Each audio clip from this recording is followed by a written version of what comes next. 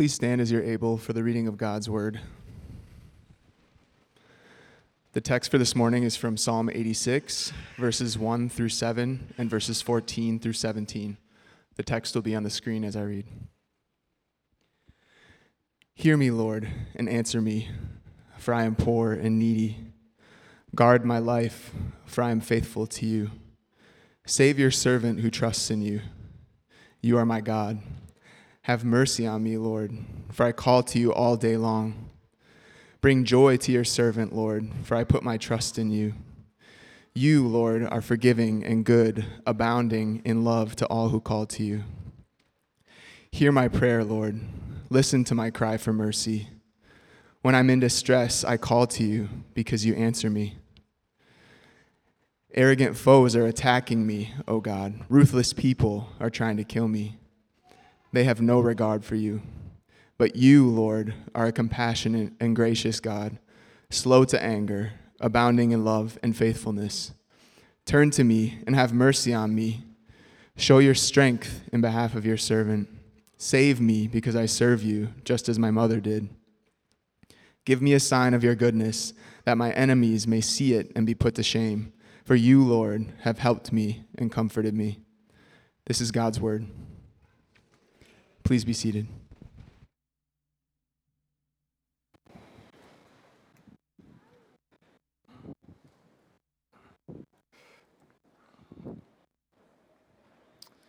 Good morning, Trinity City Church. Welcome. My name is Greg. I'm one of the elders here at Trinity, and if you have a kid who goes to Sunday school or kids' church, whatever we call it. What do we call it? I don't know. You can bring them there now. Today is August 6th, which means it's my son's birthday. My eldest son, Bennett's birthday is today. And he is really looking forward to going to GameStop after church with his grandmother. And so this sermon is going to be 105 minutes long. No, I won't draw out his agony too far. We'll just call it a solid 30, hopefully. Today we're continuing our series, Summer in the Psalms, and today we're looking at Psalm 86. As Nick read, it's a psalm that is a psalm of lament, that we call it. So there's various categories of the psalms you're probably aware of. Some are praise psalms, some are corporate laments. This is an individual lament psalm. Laments are made up generally of descriptions of distress. The psalmist will sometimes talk about, maybe in vague terms, but sometimes specifically what they're going through. And then there's just petitions, cries for help, cries for rescue that the psalmist wants to be delivered from his distress. Psalm 86, if you have a Bible, right above verse 1, there's these little superscripts, that they kind of say who the author of the psalm is sometimes. This psalm says it's a prayer of David, a prayer of David. Now, there are a few interesting things about this particular psalm. This is the only psalm, the only psalm of David in the third book of the Psalms. The Psalms in our Bible is broken up into 5 books, and if you look there, this is the only David psalm in book 3. Besides that, the other interesting thing about it is that it is a kind of a really familiar psalm in that so much of the phrases, the language, is actually taken from other psalms. So if you looked at your study Bible and looked at your cross-references and all that, you'd see that most of the language here is actually taken from other David psalms. And so lots of people, when they go into thinking about what this psalm is, who composed it, where did it come from, they'll kind of say, well, the author, maybe it's not David, in fact, but the author actually just kind of sampled from David's greatest hits, as it were, and kind of organized them together into this psalm. So is David the author of the psalm, or is he not the author of the psalm? Well, yes, he probably is in the sense that it's his material, but somebody later on was like, you know what, let me just move it in this or that direction and put it together in a little bit different way. So David is the author in one sense, but probably some later editor composed it into more of a formulaic psalm. That formulaic nature to this psalm makes it a good paradigm for us, for communities to read, for people to read and to make their own, as it were. Now, so far, what I've been doing in describing the authorship and origin of the psalm, I'm not super excited about that. What I've been saying is these are more historical issues. We're talking about what the psalm means, what David said it means, who composed it, who was the original audience of the psalm. Was the audience post-exilic Israel or pre-exilic Israel? And then you can get into all these historical settings and questions, and they're really interesting and informative questions. And I don't want to minimize those things in any way, but at the same time, if you understand all of those things about the psalm, you probably yet haven't really understood the psalm. So, I want to kind of juxtapose two ways of reading the psalms, and then I'm going to add a third later on. The first one is this, what I've been talking about, this historical mode or historical approach of reading the psalm. In this sense, you're sort of digging up historical facts, data, and kind of filling out all that stuff sort of behind the psalm, the history that gave rise to the psalm. The other mode that I want to talk about is what I'm going to call just the psychological mode, the way that sometimes we read the psalms. We don't read them, especially ones like this, in historical ways. We just read it immediately as our own words. We just read it and think, this is my voice speaking. These are my words talking. So, I'm going to call those the historical and the psychological ways of reading the Psalms. For the psychological way of reading, like I mentioned, the history behind the text is unimportant. It doesn't matter that David said this or that some other guy said this. What matters is it's my voice speaking in the psalm. And you can think of these two different ways on a sort of spectrum. There's the historical mode or approach where you're kind of looking for the meaning of the psalm sort of back there in history. The meaning is what David said it was or what the original audience heard it to be, and that's where the meaning is. And then on the psychological way of reading, the meaning is immediate. There's no distance from what the psalm meant back there to what it means for you right now in your particular context or experience. So that spectrum, if we push in both directions, are extremes in both directions. And I want to be clear that both these ways of thinking about the Psalms or reading the Psalms is okay. They're not mutually exclusive from each other. Most of us are probably fall somewhere in between that. So I think that we can read, and we do read most other pieces of art or poems or music in these sorts of ways. And I just want to make a quick example, and I'm going to use my wife for this example, so don't. So hopefully she doesn't take offense. But my wife, like many in her demographic, has become an acolyte of Taylor Swift recent years. An acolyte, a follower, someone who likes Taylor Swift's music a lot. And, there's something about Taylor Swift's music that really resonates, or whatever. You don't have to think Taylor. Just whatever music or art that resonates with you, there's something about it, something very personal about it. And so when my wife, when she sort of identifies with the lyrics of Taylor Swift or something, and it's not Taylor's words anymore. It's her experience. She's feeling the experience, and Taylor's just giving expression to what she feels, which worries me a little bit. But that's another story. We'll put that back there. So there's that, right? There's that. You can listen to art or music like that, and I don't know why this happened, but as Kim, she was never a Taylor Swift fan when I married her, but when she got into her, in the last few years, she started listening to the back catalog of Taylor Swift stuff, right? And all of a sudden, she started collecting all these little details about her life and data about Taylor Swift and information that she will share with me, and I will nod my head and say, I don't care. I don't care what this song is about. I don't care who she's talking about in this breakup song, right? I don't care. But for her and for maybe other people, that sort of background to a piece of art really gives it a lot of meaning, right? Or as another person in this room has told me, Taylor Swift basically bought her way into being famous. So that might influence how I think about Taylor Swift's art too, right? Anyway, so it could go either way. It could deepen your appreciation, or it could sour you to the artist, right? But you can see my point, I hope, is that there's a way of thinking about that music or a poem or a psalm psychologically, immediately, and then there's a way of thinking about it in terms of history, background, what gave rise to it. For our purposes, when we're looking at Psalm 86 and Psalms in general, I think, I want to suggest that there's another way of reading the Psalms besides just that historical mode and that psychological mode.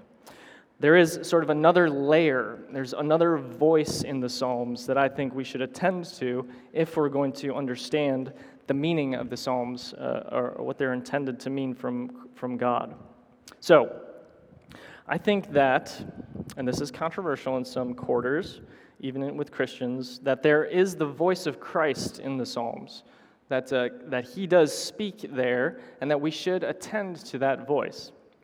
So, sometimes this is called academically a Christological reading of the Psalms, if you want to think of it that way.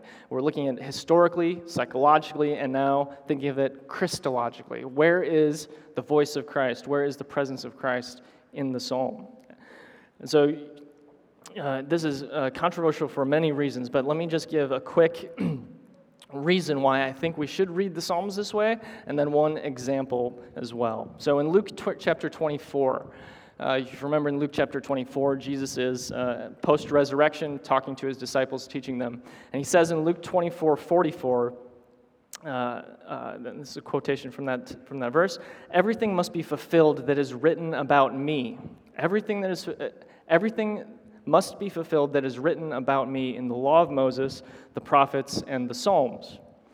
Now, Jesus' claim here seems pretty bold. What do you mean everything must be fulfilled that is written about me in the law of Moses, the prophets, and the Psalms, right? And what he's saying there is that everything in the Old Testament, everything in the Hebrew Bible, is sort of about him in some way. And so Christians through the ages have then looked into the Old Testament and then to find, well, where is Jesus in the Old Testament? So, a quick example of this. Psalm 22, probably a more familiar psalm to us from the Gospels. You'll remember it's a psalm of David as well. David says, "You have pierced my hands and my feet. They cast lots for my garment," right? And these words, whatever happened, I don't think David's hands and feet were really pierced. Maybe they were, but it's probably a hyperbole for him. Will the gospel writers latch onto that and they say, well, that's not really about David. That's something that happens in actuality with Christ. That's something that happens there on the cross and when he's going to his crucifixion. So we can see the gospel writers, as they look back at the Old Testament and look at the Psalms in particular, they see in them the events that surround Christ's coming, death, and resurrection. So, we come now to another Psalm of David, Psalm 86. And as we go through Psalm 86, I want to make 5 quick points for my son's sake. 5 points that go through the Psalm and sort of with what I'll call a Christological reading to them. So kind of thinking about, reading historically, reading psychologically, and then reading Christologically, this other layer to reading the Psalms. So first, the first point, Christ is Christ is the faithful servant. Christ is the faithful servant. Verses 1 to 4. I'll read those for us. 1 to 4 say, Hear me, Lord, and answer me, for I am poor and needy. Guard my life, for I am faithful to you. Save your servant who trusts in you. You are my God. Have mercy on me, Lord, for I call to you all day long. Bring joy to your servant, Lord, for I put my trust in you. So historically, we have this idea of the poor and needy. Hear me, Lord, for I am poor and needy. And when we think about that in historical terms, like, okay, this is a psalm of David. If this is David's voice, David's the king of Israel. He seemed pretty wealthy. He didn't seem very poor, right? But I'm sure he had some down times in his life. He did hide in a cave from his son who was trying to kill him for a little while. But other than that, he's a pretty wealthy person. So what is he talking about when he's poor and needy, right? He's poor and needy, probably in soul and spirit, that he recognizes that within himself he doesn't have the resources to take care of what he needs to take care of what he needs to. He is a limited human being in that sense. So he recognizes his limitation. And we, as we read the Psalms, personally and psychologically in our way, we immediately recognize that. I think most of us, most of us are Christians here who come to that. The reason why we're Christians is because we realize we're poor and needy, right? We realize, we realize that we can't do it ourselves. We are limited and creaturely people. Then we read the next verse, verse 2. Guard my life, for I am faithful to you, right? And most of us, if you have an ounce of humility in you, will sort of balk at that saying, right? You're just kind of thinking, wait a minute, I don't know if I would pray. I don't know if I would pray like that. I don't know if I would pray and say, I am faithful, right? All right, I'm sorry, I'm getting a little emotional, but you guys know me, most of you, so anyway. So I don't know if I would pray that way. I don't know if I'd be that confident in my prayer to God. And then you think, okay, that's kind of how I would think, so I'd distance myself maybe from the reading of the psalm that way. And then David says it. He says, that's what he says. And then you're thinking to yourself, yeah, David says he's faithful. So it's more of a historical reading I'm going to take when I read that part. And then you think to yourself, David?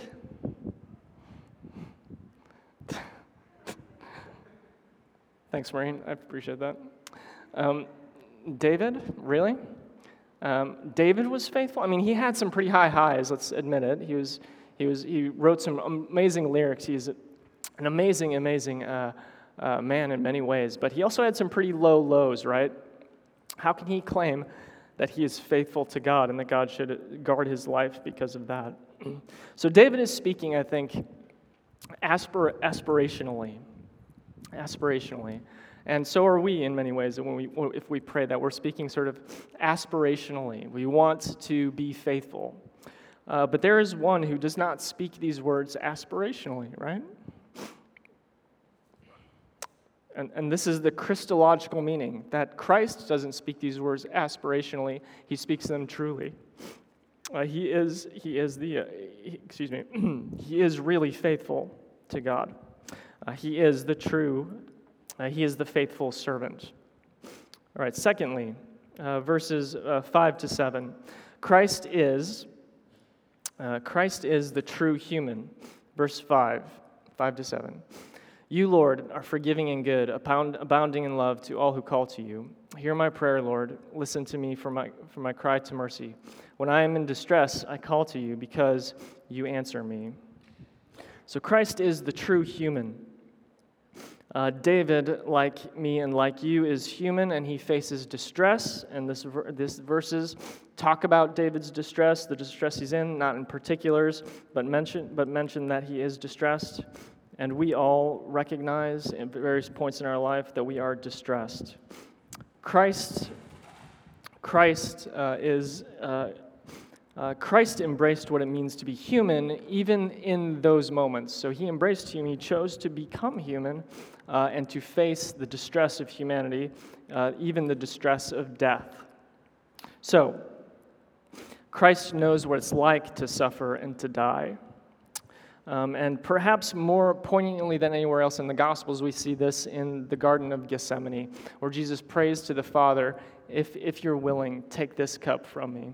And from his very human will, he decides to obey the Father. He acts truly as a human to obey God. Excuse me. This sort of reference in the Garden of Gethsemane references another garden previously, the Garden of Adam and Eve, the Garden of Eden, where a test takes place and where those first humans, Adam, do not obey God. They do not, from their humanity, listen to him, but rather rebel. Christ, in this sense, is the true human. My third point is that Christ is the true God. And this comes, I think, in verses 8 to 10. Christ is the true God. David says, "Among the gods there is none like you, Lord. No deeds can compare with yours. All the nations you have made, they will come and worship before you, Lord. They will bring glory to your name, for you are great and do marvelous deeds. You alone are God." There is only one God, and the psalmist here is reaffirming the basic tenet of Israel's religion, of ancient Israel, that there is one God, that the gods of the nations are really nothing, that the Lord God is the only God. And David confesses this, the later psalmists confess this, Israel confesses it, and Jesus confesses this as well. Jesus confesses this, that there is one God. In his ministry, Christ reveals his identity, though, as that one God, which is paradoxical in many ways. In his ministry, he does what the psalmist says, these great and marvelous deeds, right? We see him heal the sick, give sight to the blind, all these miracles calming the storms, and these miracles speak to his divine identity. In the Gospel of, earlier in the psalm, the psalmist calls God good. You are forgiving and good. And this idea of goodness comes up in Mark chapter 10. Jesus is interacting with, I think, the rich young ruler at this point, or someone. He runs up to him, falls at his feet, and says, "Good teacher, what must I do to have eternal life?" And so Jesus is going to answer his question, but before Jesus answers his question, he kind of says, hold on a minute, why do you call me good, right? Why do you call me good? It's kind of this minor point. It's like, well, out of the blue, right? Why do you call me good? Only God is good.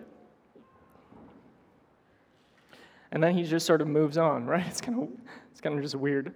But this is kind of how the Gospel of Mark works. Mark just kind of drops in these things, and then he expects you to kind of get the meaning. It's very subtle. But what Christ is doing, why it's included there, is to think that God is good. And Jesus is saying, yeah, you're calling me good, but you don't even know.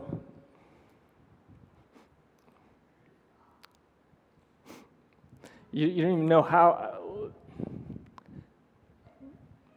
You know what I mean? All right. You know what I mean? All right. So Jesus is the true God. He takes that idea of goodness for himself. Okay. Fourthly, Christ is the resurrection. Christ is the resurrection. And this comes from verses 11 through 13. Christ is the resurrection. Teach me your way, Lord, that I may rely on your faithfulness. Give me an undivided heart that I may fear your name. I will praise you, Lord my God, with all my heart, for I will glorify your name forever. For great is your love toward me. You have delivered me from the depths, from the realm of the dead. Historically, David knows, and maybe we can understand this now from him. David knows that that his faithfulness and trust do not come from within himself, right? He pleads to God. He says, God, you need to unite my heart or give me an undivided heart. And immediately we sort of resonate with that as well too, right? We need God to give us united hearts, to give us undivided hearts to serve and obey him. Many people have struggled with this tension throughout church history, and because Augustine was mentioned last week, I'll mention him again today. St. Augustine, who's writing in the 4th century, brings out this tension in his famous book called The Confessions, and he's praying to God, and he's saying in this God, and there's this line that is particularly controversial in his day, and it is in ours. He says, he's praying to God, Lord, give what you command and command what you, or give what you command and command what you will. Give what you command and command what you will. What Augustine is expressing in that line is the tension that we feel in this psalm here. And that is the tension we all feel in our lives, especially as Christians. And that tension is that we ought to obey the command of God, but in ourselves we don't have the power to obey. We are divided.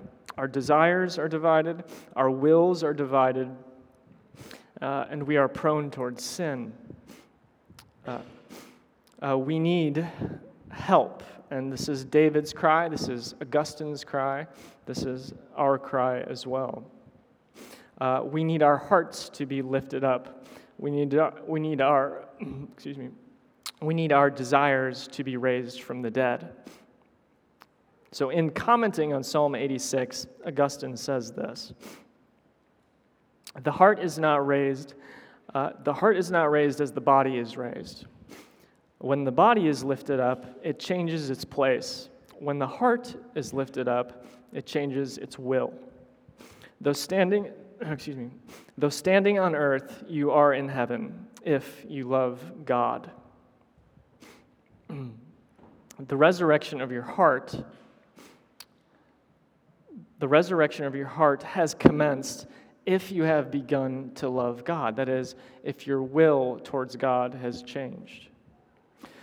And we love God because he first loved us.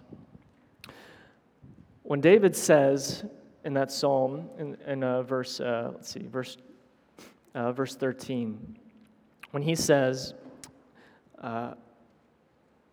"Great is your love toward me," I immediately think of Christ's baptism, where Christ is being baptized and the sky's open, and the voice of the Lord says, "This is my beloved Son, listen to him."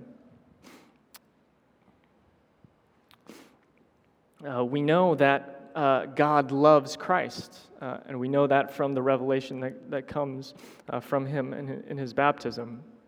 When David continues on in the psalm, in the next verse, he says, "You have delivered me from the depths, from the realm of the dead," right? So this language of being delivered from death. Now, presumably, David or the psalmist was still alive as they penned these words, I'm guessing. And you and I are still alive when we read those words. So who are these words really fulfilled in? For Christ, these words are, Christ, he speaks these words truly as one who was really raised from the realm of the dead. So, Christ is, in this sense, the resurrection. And my last point, finally, Christ is the sign of God's goodness. The sign of God's goodness. Verses 14 to 17 read, "Arrogant foes are attacking me, O God. Ruthless people are trying to kill me, but they have no regard for you.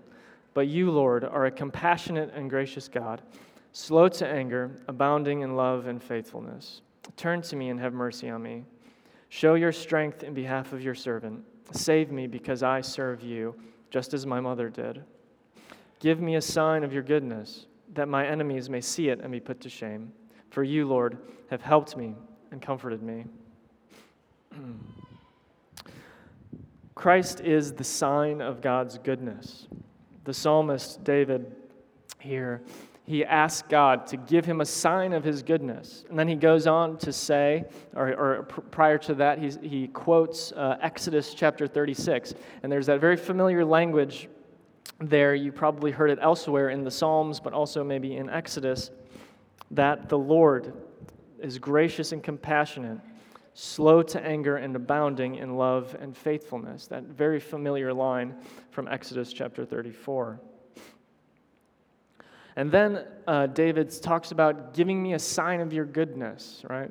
And so because of the context of Exodus 34, and this then plea for a sign of your goodness, we see the context of Exodus 33, the chapter before 34, we have this moment where Moses is asking for a sign.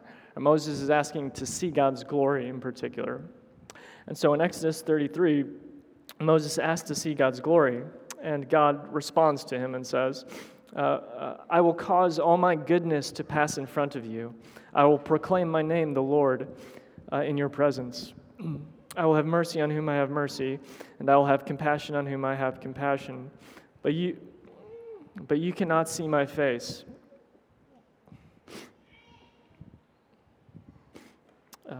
For no one may see my face, see me and live. All right. Christologically, Christ is the goodness of God that has appeared in the flesh. And in this sense, he is the sign of God's goodness. He says in the Gospel of John, anyone who has seen me has seen the Father. And David, as David looked back on the revelation of God to Moses in the Exodus, as he looked back and saw God revealed there in Sinai and affirms that, so we too look back to the God revealed in Jesus Christ. And we trust in him and his revelation for us. So, in this sense, Christ is the sign of God's goodness. Excuse me. All right. So I'm done now.